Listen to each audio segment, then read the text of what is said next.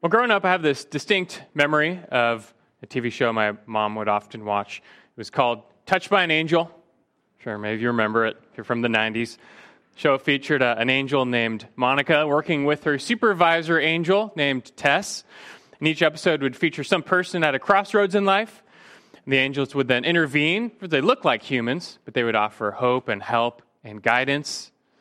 The person in crisis would then have a moment of enlightenment or growth, a breakthrough, and the angels would be on their way.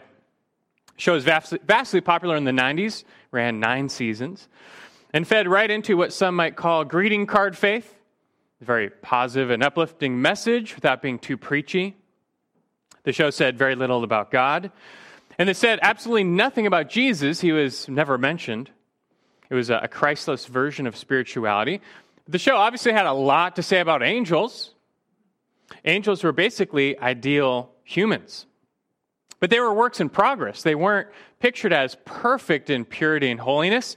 The character Monica often didn't know what to do, had moral dilemmas, had human faults and failings. That's probably why the show was so successful. The main characters, angels, even though they were angels, were still so relatable. They were basically ideal versions of humans, these benevolent, kind do-gooders. And it's also nice to think that we might have our own personal guardian angel, someone looking out for us. It gives people a sense of spirituality without all the commitments and demands of religion. And this maybe explains our culture's overall fascination with angels. You don't have to be a Christian to believe in angels. They've become, in a way, secularized spirit beings. But they make people feel connected to God and to the divine. He's distant, he's far off, he's unconcerned with us, he's doing other things. But angels are personal. These are beings who supposedly are entirely devoted to us and our lives, our fulfillment. You know, angels, they serve us, right? They're seen as heavenly guardians. Many believe that when a tree falls in a storm and narrowly misses their house, it was an angel who pushed it away just in time. Or maybe more Cupid-like, they believe there are beings out there who are devoted to helping them find their soulmate.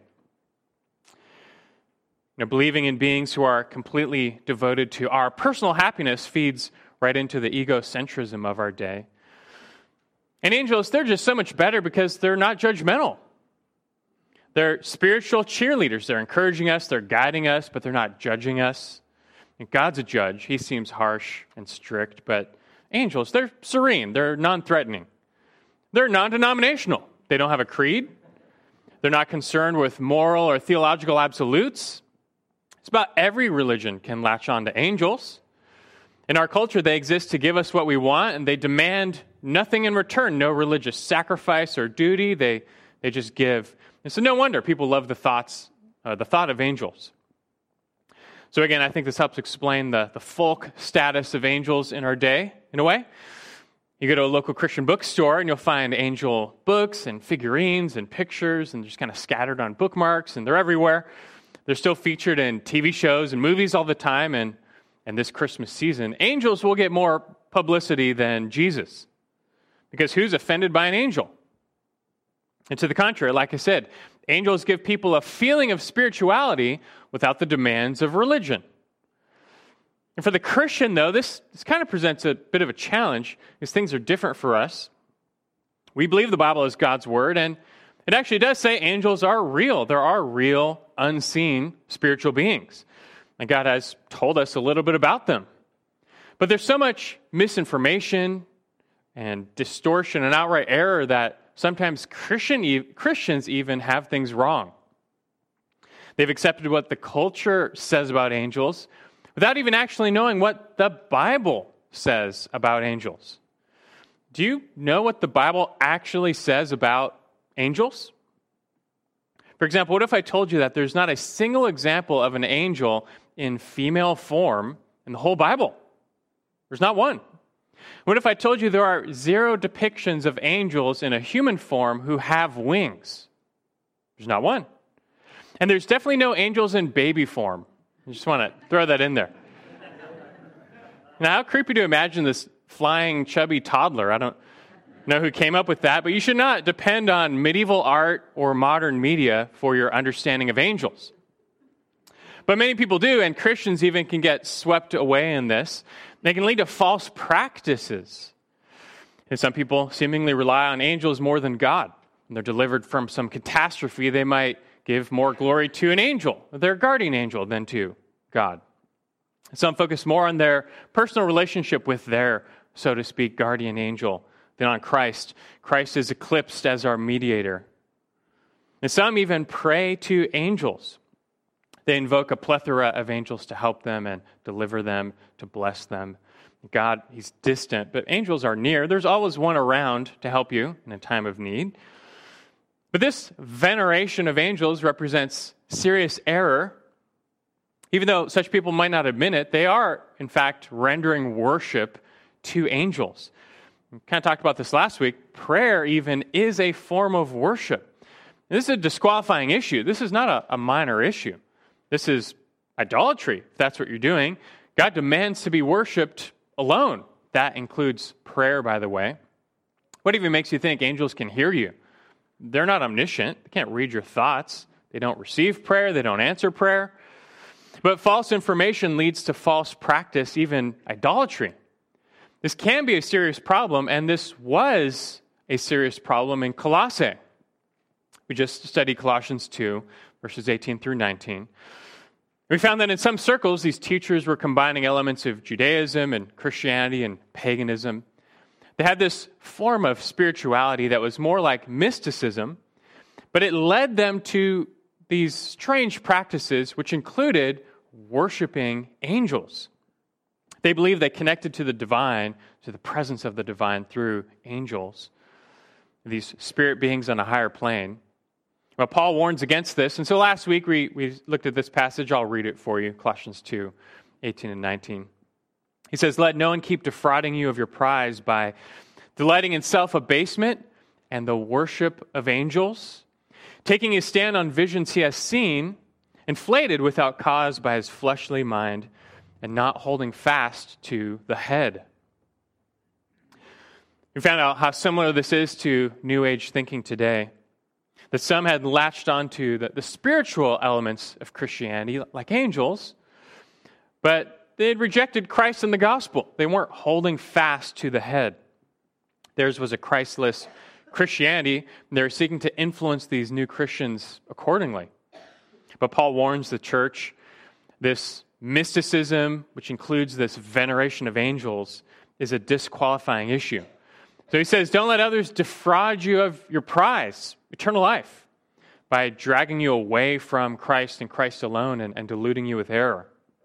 Don't buy into this faux spirituality that claims connection with the divine, but disregards Christ and preaches another gospel. Now, we covered all that last week. We don't need to do that again. But as I reflected on these issues, and in particular this angel worship, I got to thinking how so much misinformation on angels is still out there. It's still prevalent in our culture, and I wouldn't be surprised if some of you have unwittingly bought into it. I'm not saying you worship angels or you're praying to angels. I certainly hope not. But still, in the church, it's important at times to dispel false notions and to set the record straight on what the Bible actually teaches. What does the Bible say? What has God actually revealed about angels in His Word? What is true? What is a myth? Why does this even matter? That's what we want to know. This issue doesn't come up too frequently. Here at this church, typically on Sunday mornings, we're preaching verse by verse through a book of the Bible. So I just preach on whatever the next verse says. But in Colossians, it's interesting how we've intersected this issue of angels a few times. Back in chapter 1, we learned about these spiritual rulers and authorities in the heavenly places. In chapter 2, verse 15, we found how some of them even are evil. They've rebelled against God, but Christ has triumphed over them. In fact, we did a full sermon not too long ago exploring what the Bible says about Christ's triumph over Satan, who himself is just chief of the fallen angels. Well, today I kind of want to do the same thing, but this time focusing on the positive side, on the holy angels. What does the Bible say about them? Who are they? What are they like? What do they do? What do they not do? What's their relationship to God? What's their relationship to us? How should we think about and relate to angels? There's definitely right and wrong answers here. And so our goal for today is pretty simple. We'll hit pause in Colossians and get back to it next week. But just for one sermon, I wanted to provide some basic instruction on what the Bible says about angels. And this hopefully will serve to both advance our understanding on something the Bible does talk about, while at the same time warding off error and misinformation, which can still trip people up today. It wasn't just in the first century. And still many can fall prey to subtle error here and there, and it can lead them astray. So that's our aim this morning. We're going to get into it, kind of a broad survey of what the Bible says about angels. So hopefully, in a way, set the record straight. So I'll make this simple, just a two-part outline to help you learn what the Bible says about angels. First, let's cover who they are. So number one, who they are. The word for angel in Hebrew simply means messenger, or one who is sent, and means the same in the Greek, actually. And these words, they're often applied to human messengers or human envoys. But sometimes in Scripture, it's very clear that the messenger being spoken of is not human. There certainly are these non-human beings who've been sent by God for some purpose. And over time, the term angel became almost like a proper name for them. But they go by other names. They're sometimes called sons of God, holy ones, or the heavenly host. But it makes us wonder, just who are these non-human beings? Well, let's cover here 7 characteristics that tell us who they are. Just kind of rattle off some. 7 characteristics of angels that tell us who they are as we ask the question, who are they? First, they are created beings. They are created beings. God made them in creation. We don't have the detailed account of their creation in Genesis 1 and 2. It mostly focuses on God's creation of the earth. But in Genesis 1:1, it said God made the heavens and the earth, and it's not hard to infer that when He made the heavens, He made the spiritual realm and these spiritual beings. In Job 38, verse 7, God Himself references creating the angels before the earth. Also, Psalm 148, the psalmist calls on all creation to praise God, its creator, and that includes things physical and things spiritual. He says this, Psalm 148, verse 1, he says, praise the Lord. Praise the Lord from the heavens. Praise Him in the heights. Praise Him, all His angels. Praise Him, all His hosts. Verse 5, let them praise the name of the Lord, for He commanded, and they were created. So first off, it's pretty straightforward, but God made the angels the same way He made everything else. He spoke, and they came into existence. They're not eternally existent beings like God Himself. They're a part of this creation. Number 2, they are personal beings. They're created beings, they're personal beings. They're part of God's creation, but they do stand out. They're not like rocks or trees or hills or clouds. They're not even like animals. They are rather persons. They're personal beings. Now, the way we define personhood is possessing intellect, emotion, and will. And angels display all 3. They display intellect in their activities, from conversing to singing to worshiping. 2 Samuel 14:20, they're referred to as wise beings. Angels display emotion. Luke 15:10, it says that the angels rejoice when one sinner repents. They celebrate. And they also show God fear and wonder and respect. And angels have a will. 1 Peter 1:12, it's speaking of our salvation. It says, these are things into which angels long to look. And the word long, it speaks of deep desire. They deeply desire to understand this plan of salvation. And angels have the ability to obey God or disobey God by choice. That God did not make them deterministic robots. They were made to worship God and obey Him entirely, and the holy angels do so, but we know it's possible for them not to do so because, some did not do so. Some chose to rebel, and that's all that demons are. They're merely fallen angels who chose to rebel against God's holy will. But all of the angels were made as personal beings. They're persons. Number 3, they are holy beings. They are holy beings. When God made the angels, He made all of them holy and morally pure. The angels were created in a state of sinlessness and holiness. And that even includes Satan.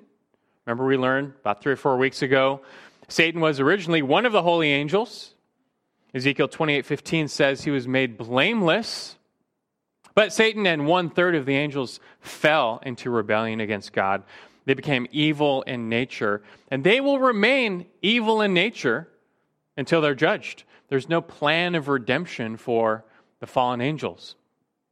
But the remaining 2/3 of the heavenly host are still in that state of holiness. In Mark 8:38, Jesus calls them the holy angels. That's hard for us to conceive because we are sinners by nature. Sin it's natural for us in a way. But for the holy angels, they've never sinned. They've not once disobeyed God. They've always perfectly kept God's will for them. It's sad for us to say, but we can't relate to that. We don't know what that's like. Someday we will, by God's grace. He says He will make us like the angels, perfected in holiness. Now, for now, we are not. But the holy angels, they are holy beings. They still are holy beings. Number 4, they are spirit beings. They are spirit beings. So far, you might think that angels sound just kind of like humans. They were made by God. They're personal beings. They were made in a state of holiness. That kind of sounds like us. But they are not like us. And one massive difference is that angels are spirit beings. What does that even mean? How do we define that? This likewise is hard to conceive. It's kind of interesting, but the modern notion of an alternate dimension might actually be the most helpful way to think about angels. That the Bible says there's another type of realm, or call it a dimension, where angels exist. We can't see. Perhaps the best we can do to define a spirit is to say what they're not. And they're not physical beings, which means they do not have flesh and bone bodies. And Christ Himself made this distinction. If you remember, after His resurrection, He shows up to the disciples, and they think He's a spirit, or He might be a spirit. So He tells them to touch Him. And He says this, "For a spirit does not have flesh and bones as you see that I have." Now, He was resurrected in the flesh as well. But the point is, Satan, angels, and demons, they're all referred to as spirits, which means they don't have flesh and bone bodies like we do. Angels, however, do appear to be able to access our realm, our world. They're sent by God into the world for various reasons, as we'll see. But, unless our eyes are opened, we can't see them. We are, in fact, completely oblivious to their presence. We learned back in Colossians 1:16 that these heavenly beings are part of the invisible things God made. He made all things visible and invisible. They're part of that invisible creation. We cannot detect them at all. That means no one has angel radar. There's no sixth sense to detect them. Someone says that they see angels or they can sense angels. They're just deluded. The only time people can see or sense angels is when God purposely reveals them. And on occasion, He has done so. Great example is 2 Kings chapter 6. The king of Aram surrounded the city of Dothan. And he sent his whole army for one purpose, is to capture the prophet Elisha, who was a thorn in his side. And so when Elisha's servant woke up the next morning, he saw the whole city surrounded by the chariots and horses of the Aramean army. And he thought they're all going to die. So he says to Elisha, his master, what are we going to do? And Elisha says back to him, 2 Kings 6, verse 16, says, "Do not fear, for those who are with us are more than those who are with them." And then Elisha prayed and said, "O Lord, I pray, open his eyes that he may see." And the Lord opened the servant's eyes, and he saw. And behold, the mountain was full of horses and chariots of fire all around Elisha. Now God opened his eyes to see the heavenly host that was there to deliver them, and they did. But apart from God opening our eyes like this, we don't have the ability to see angels or to detect the spirit world. Now, it is true that sometimes angels manifest themselves and people still don't recognize them. They're still not given eyes to see that they're in the presence of an angel.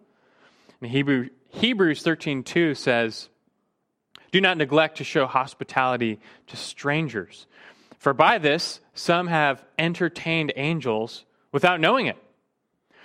This is a reference to the Old Testament examples of Abraham, Lot, Gideon, Manoah. There's a few examples where people didn't realize they were in the presence of an angel until later. However, although angels appearing to humans is extremely rare, even in the Bible, it's extremely rare, most times when they appear, what's people's response?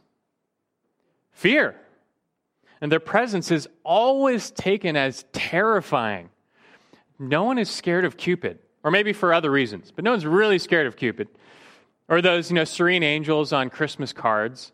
But whenever people in the Bible encountered a real heavenly being, they were scared for their lives. They thought they were going to die because they knew they were in the presence of a greater being. This explains almost always that the first thing an angel says when he shows up to people is what? Do not be afraid. Like, hey, don't worry, we're not here to kill you. But this just shows something of their majesty as part of God's creation. Speaking of, number 5, they are higher beings. They are higher beings. And that not only are angels unlike humans in that they're spirit beings, but they're also unlike us in that they are higher beings, a higher order of being. Just as man is above animals, angels are above men. Hebrews 2:7 speaks of Christ's incarnation when he took on human flesh. And it says that for a little while he was made lower than the angels, which clearly indicates that humanity is of a lower order than the angels. But you need to make sure you understand they are not divine. They're infinitely lower than God, as all creation is. They're not omniscient. They do not know all things. They're not omnipresent. They're not in all places at once. They're not omnipotent. They don't have all power. That being said, they still know a lot more than man. They're much more mobile than man, and they're much more powerful than man. They're higher than us, but they're not divine. Now, the power of angels in particular is often on display in Scripture. 2 Peter 2:11 refers to angelic beings as being greater in might and power than us, and that's no understatement. Back in Genesis 19, a pair of destroying angels show up with the angel of the Lord at Sodom and Gomorrah. And first, they blind all the men of the city, but later they strike down the whole valley. They rain down fire and brimstone on the whole valley, killing everyone. That's where that phrase comes from, fire and brimstone. 2 Samuel 24, an angel of the Lord struck down 70,000 men with pestilence as a form of judgment. And in 2 Kings 19, one single angel slew 185,000 Assyrians who were about to destroy Jerusalem. God delivered them with one angel. On the New Testament side of things, it was an angel who moved away the large stone in front of Christ's empty tomb. And that event was confused with a severe earthquake. But it was just an angel moving a stone. It was also an angel who led Peter in his supernatural jailbreak in Acts chapter 12. And in the same chapter is an angel who struck Herod dead with a pestilent disease. All this goes to say, angels appear as truly powerful beings. They're not divine. They're not on par with God or Christ, not even close, but they are certainly more powerful than us and a higher order of being than us. That doesn't mean they're all created equal. Number 6, they are ranked beings. They are ranked beings. it does not appear they're all made the same. We've already studied this in Colossians, but it does appear there are different ranks or classes of angels. We don't know the specifics, just that angels and demons are often described with these titles that imply rank or class. And these titles include principalities, powers, rulers, authorities, thrones, and dominions. We're not given a full taxonomy of angels, but it appears they differ in power. And this is seemingly confirmed by the presence of Michael, who is mentioned in Scripture as an archangel or one of the chief princes, it says. He appears to be the highest ranking angel. But Daniel 10:13 refers to Michael as one of the chief princes, which also implies that there's more than one archangel, but none of the others are ever named. The only other named angel in the Bible, apart from, I guess, Lucifer, but the only other named holy angel is Gabriel. And Gabriel always appears as a special messenger angel. It seems his job is to announce to people news of God's coming king or his kingdom. Now, on top of this, we get glimpses of a few angelic beings who appear completely different from the rest. And kind of like we read this morning, we're talking seraphim and cherubim. The Scripture never explains their relation to the other angels. So we don't know for sure, but it seems very clear they're part of the heavenly host, which is probably a diverse body. They appear as divine attendants. Seraphim are only mentioned once in the Bible, and that's Isaiah 6, we read earlier. And they proclaim the perfect holiness of God. Cherubim are mentioned a few times, and some speculate they're the most glorious of all of God's creation.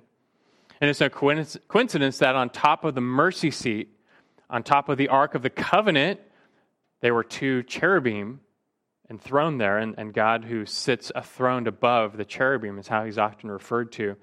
But these beings always show up next to the glory of God.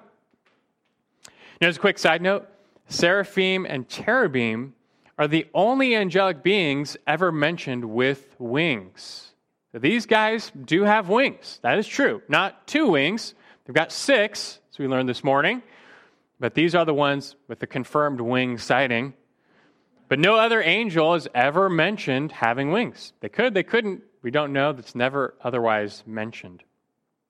Number 7, lastly, they are fixed beings. They're fixed beings. And what I mean here is Scripture seems to indicate the number of angels is fixed. Jesus made clear in Matthew 22, verse 30, that angels neither marry nor are given in marriage in heaven. We assume that means, therefore, they don't reproduce.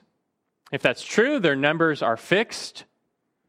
This might accord with the fact that angels always appear male. Now, I don't know how you even define gender for a being that has no physical body. But every time an angel does appear, it's always in the form of a man. There are no instances of angels ever appearing in the form of a woman. And again, I'll say again, no instances of angels ever appearing in the form of a baby. Well, how many angels are there? We don't know for sure, but John saw in his heavenly vision in Revelation 5:11, he saw the whole heavenly host around the throne of God, and he said there were myriads of myriads and thousands of thousands. That's just another way of saying too many to count, innumerable. God made truly a whole host of heaven, a innumerable number of angels to attend him in his glory. Now, we could keep going on and say a lot more about who angels are, what they're like, but even still, even apart from what we've covered, we have to understand that most of their existence remains a mystery to us. We only know what God has revealed. That being said, though, why don't we carry on and talk about, well, what we do know instead of just speculating. And let's focus now on the function of angels. So the second part here, what they do. Who they are, what they do. Angels, looks like they do quite a bit. None of which we can see, but the Lord has revealed a bit, and we can put some things together. Let's talk about what angels do in relationship to their various relationships. So first, in relation to God. what they do in relation to God. And the function of angels in relation to God is primarily worship. The angels were made to proclaim the glory of God. As we saw in Isaiah 6, you have these heavenly creatures proclaiming that the threefold holiness of God, holy, holy, holy. And then thousands of years later, presumably the same creatures show up in Revelation 4. And what are they doing? What are they saying? They're doing the same thing. They're saying the same thing. It says day and night they do not cease to say, holy, holy, holy. And several times throughout Revelation, in fact, we get glimpses of the whole heavenly host falling down before the throne of God and the Lamb, declaring their praise. They were made to praise God. They were made to serve God as well. They appear as God's attendants. They accomplish His will on earth. Hebrews 1:7 refers to angels as God's ministers. He sends them out to do things, to do His bidding. Also, Psalm 103, verse 20. It says, "Bless the Lord, you His angels, mighty in strength, who perform His word, obeying the voice of His word. Bless the Lord, all you His hosts who serve Him, doing His will." You know, God is sovereign over the ends. We know that. He's also sovereign over the means. And it appears that behind the scenes, most of it unseen to us, that God will use angels to bring about various aspects of His will on earth. This is not seen by us, but don't picture the angel world as dormant, as if they're just sitting in heaven doing nothing. It appears quite active. Number two, in relation to Christ. What do they do in relation to Christ? Well, just as angels minister to God and serve Him, well, they minister to Christ and serve Him. Angels are always popping up around Jesus. They played a big role in announcing the birth of Jesus. And you know about that. We hear about that every Christmas time. But it was also an angel who protected Jesus in His infancy from being slaughtered by Herod by telling Joseph to flee to Egypt. Angels show up at the beginning of Christ's ministry, after He's tempted by Satan in the wilderness. Matthew 4:11 says, angels showed up and began ministering to Him, strengthening Him. And they show up at the end of Christ's ministry, after His final temptation in the Garden of Gethsemane. Luke 22:43 says, an angel from heaven appeared to Him, strengthening Him. Angels are the first ones to announce the resurrection of Jesus. A couple of angels show up in the empty tomb. And most likely, those same two angels are the ones there at the ascension of Jesus. As Jesus ascends, there are a pair of angels, and they tell the disciples that Jesus will come back in the same way as He left. And speaking of, angels are always associated with the second coming of Jesus. That when Jesus returns, He's not coming alone. The angels will accompany Him as instruments of God's judgment. Matthew 25:31, it says, but when the Son of Man comes in His glory and all the angels with Him, then He will sit on His glorious throne. They will all come with Him. So all in all, angels are completely devoted servants of God, and so it only makes sense then that they are also seen as completely devoted servants of Christ. These beings serve the triune God. A couple more here. Number three, in relation to believers. What do they do in relation to believers? In Hebrews 1:14, speaking of angels, it says, are they not all ministering spirits sent out to render service for the sake of those who will inherit salvation? And so they are seen as ministering servants for God's people. And one way the angels serve God and do His bidding is by serving us. That is true. God tasks His holy angels with helping His people. This service might come in the form of physical protection or rescue or deliverance. It does appear that sometimes the prayers of God's people are answered by means of angels. You know, Daniel chapter 3, Shadrach, Meshach, and Abednego are cast in the fiery furnace but a fourth figure shows up, an angel of the Lord, maybe the angel of the Lord, but an angel shows up in the furnace with them, preserving them. And likewise in Daniel 6, Daniel's thrown to the lion's den, but he's not consumed, and it says later that the Lord sent an angel in there with him to shut the mouths of the lions. It was an angel who freed the imprisoned apostles in Acts chapter 5. And again, later in Acts 12, an angel freed Peter from jail. It's really interesting. In Acts 12, verse 5, before Peter was freed, it says the church was fervently praying for Peter and his deliverance. And God answered that prayer through an angel. Now, they never would have known about that unless it had been revealed. Does God still do that today? Does he still maybe, sometimes answer prayers with the heavenly messenger? I can't see how you could say no to that. I assume so, without a doubt. He must. But we are never told. We don't have eyes to see, so we can never say with any authority. We're just left to wonder. And then you have this verse, Matthew 18, verse 10, where Christ said, "See that you do not despise one of these little ones, for I say to you that their angels in heaven continually see the face of my Father who is in heaven." Now, this verse is often taken as the guardian angel verse, but it doesn't really support guardian angels as if every single person has like a one-on-one angel devoted to them. Rather, Christ here is speaking collectively. He's saying all the angels stand at the ready to go serve God's people as he sees fit. They're ready to go as the Father commands. But it does appear that God uses angels often to render aid to his church. And lastly here, number 4, in relation to unbelievers. Now, what do angels do in relation to unbelievers? Well, in relation to unbelievers, we always see angels announcing and delivering forms of God's judgment.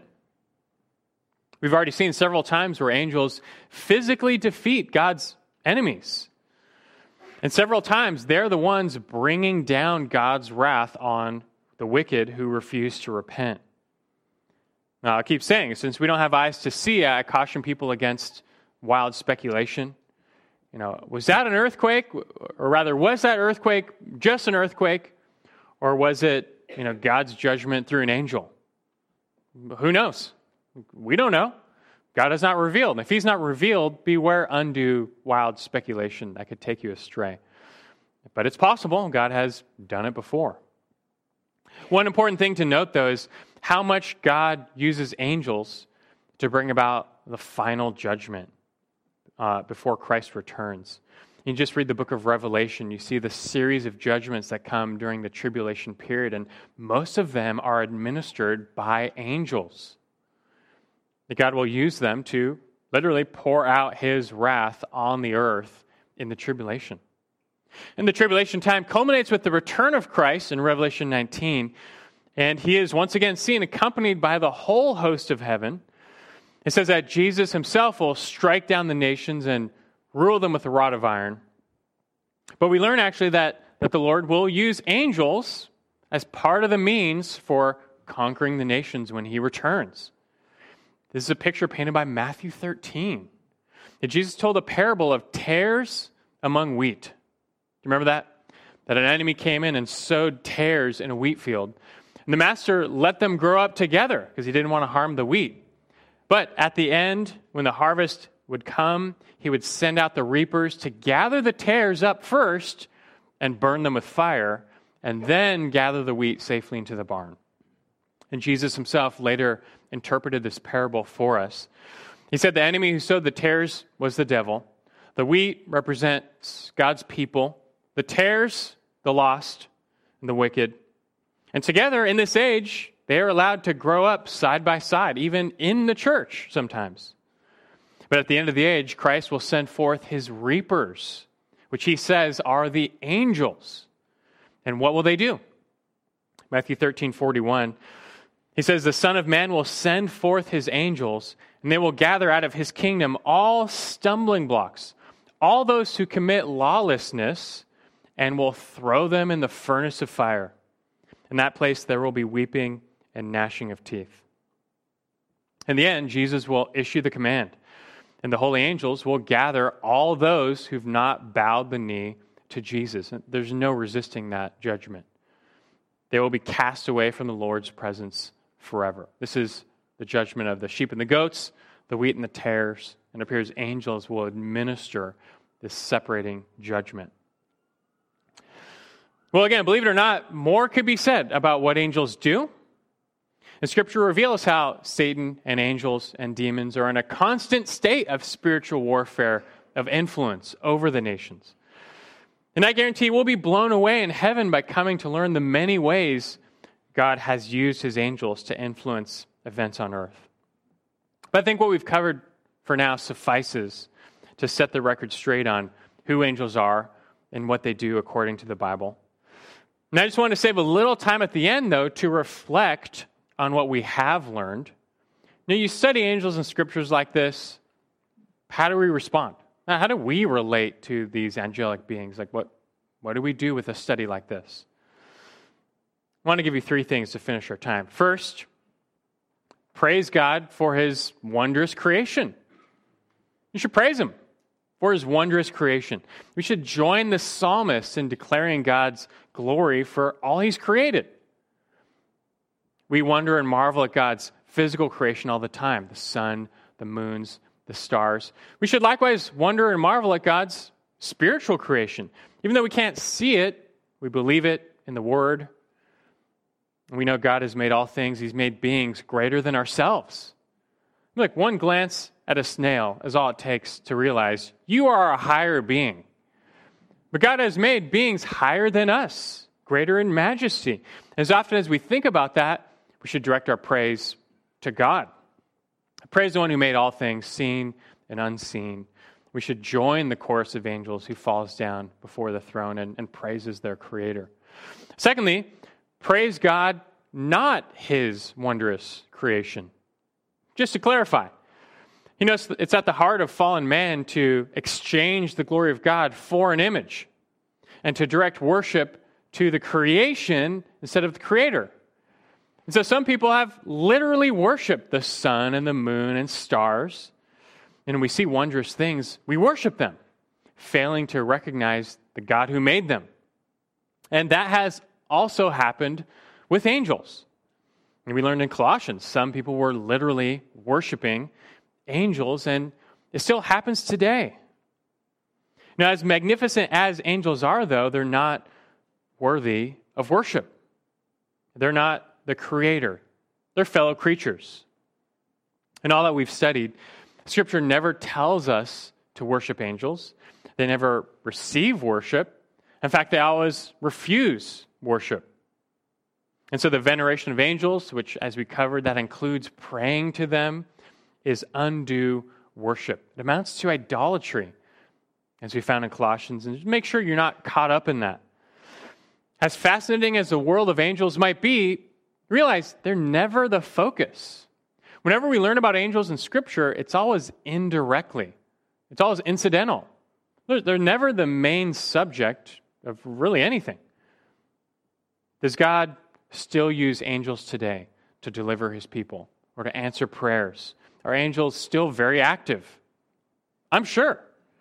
But why do you think God has not given us eyes to see so that we can see that or know that? Why does he not show us? Well, probably because he does not want us to focus on them. He doesn't want us to obsess over them. As great as they might be, they're still the tools. He's the builder. They don't receive prayer. They don't answer prayer. Only God does. No matter what, just give him the glory and worship and the praise. And the same goes for Christ. And in the incarnation, as he took on human flesh, Jesus was made a little lower than the angels. But make no mistake, being the Son of God and God the Son, he is greater than the angels. Again, back to Colossians 1:16, we found Jesus is the one who made the angels. He's their maker. He's their head. They're not on par with him. And so Hebrews 1:5 says, "To which of the angels did God ever say, 'You are my son'?" None. No angel died for us. only the Lord of glory. And that same Lord reigns supreme over all creation. And so instead, Hebrews 1:6 says, let all the angels of God worship him. Talking about Christ. The author of Hebrews, far from us worshiping them, calls on all of the angels to worship Christ. That Christ trumps all rule and power and authority. So bow the knee to him. Make sure you are focusing on Christ as the sole object of your affection and worship and prayer and praise. It's okay to marvel and wonder at God's wondrous creation, but just do not praise God's wondrous creation. Make sure you're praising him and him alone. And then lastly, thirdly, praise God for his grace to us. Praise God for his grace to us. What I mean by that is, as you think about it, mankind is the pinnacle of God's physical creation, and angel kind is the pinnacle of God's spiritual creation. But you realize both creations are tarnished and had a fall. That humans and angels rebelled and sinned against the Lord. But did you know that there is zero plan of redemption for the fallen angels? That the angels who fell will only ever know God's justice and wrath. They will never know his mercy and forgiveness. This is not unjust of God. He's perfectly just to judge all who violate his will. He does not owe anyone grace by definition. The same goes for us. God would be perfectly just to judge every human and never offer salvation. He would be perfectly righteous to do so because we deserve that. But God did choose to set his saving love and grace upon us. Even though we sinned and rebelled against God, in his grace, he made a plan of salvation and redemption for us. He even went to the extent of sending his son to take on humanity, go lower than the angels, and die in our place. That's amazing grace. That's undeserved grace for sinners. But again, that grace is only for humans. It's not offered to angels. That Jesus did not come as a substitute for angels, but only for man. Again, this is all Hebrews. Hebrews 2:16 says, for assuredly, he does not give help to angels, but he gives help to the descendant of Abraham. That God's salvation is only for humans. And even on top of this, we find that in a way, God will exalt his people above the angels. That humans inherit the kingdom. And 1 Corinthians 6:3 adds, do you not know that we will judge the angels? That's a mysterious verse, but nonetheless, God in some way exalts his people over the angels. This is kind of mind-blowing. Why would God care for us that much?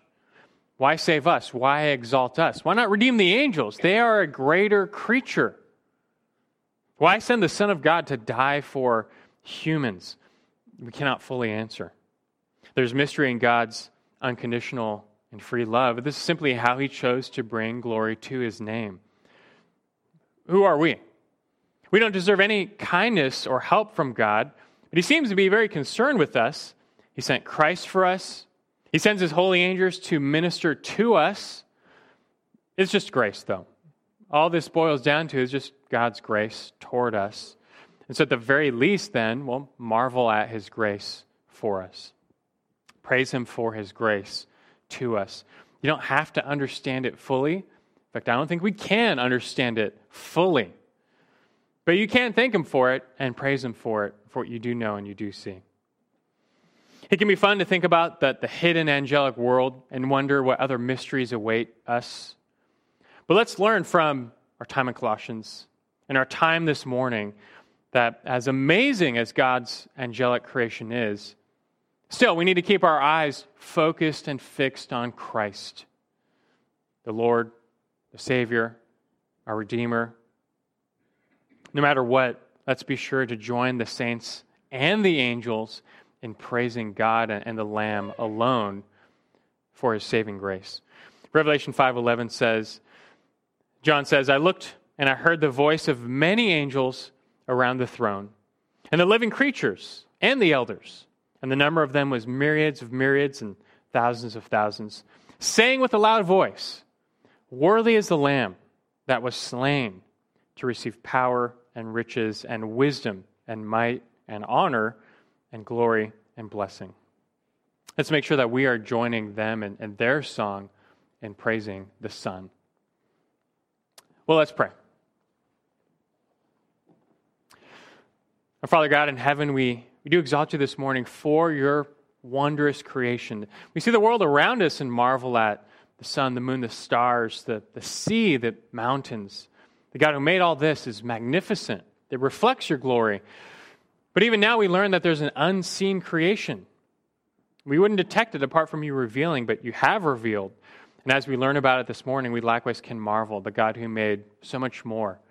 That you are a big God, a marvelous God yourself, and I pray we reflect that and give you the worship for it. At the same time, we confess our unworthiness, seeing ourselves before you as your creation, once made holy like the angels, but we too have fallen. Yet we see Christ, our Savior, once made lower than the angels, though he himself is exalted above them, that for some reason you sent him to die for us, to redeem us. There's some mystery there, Lord, but we can thank and praise you for your plan to redeem at least part of your fallen creation, us.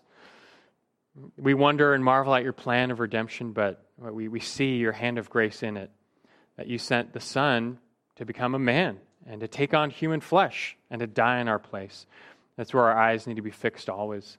The hidden world around us, may we not obsess over it, but as we think about it in Scripture, just again, render you the praise. You're a God who works all things for our good, and we know that includes these angelic beings. But we thank you for all the grace you've shown us. And again, in Christ, keep our eyes fixed on him no matter what. We thank you for him. In Christ's name we pray. Amen.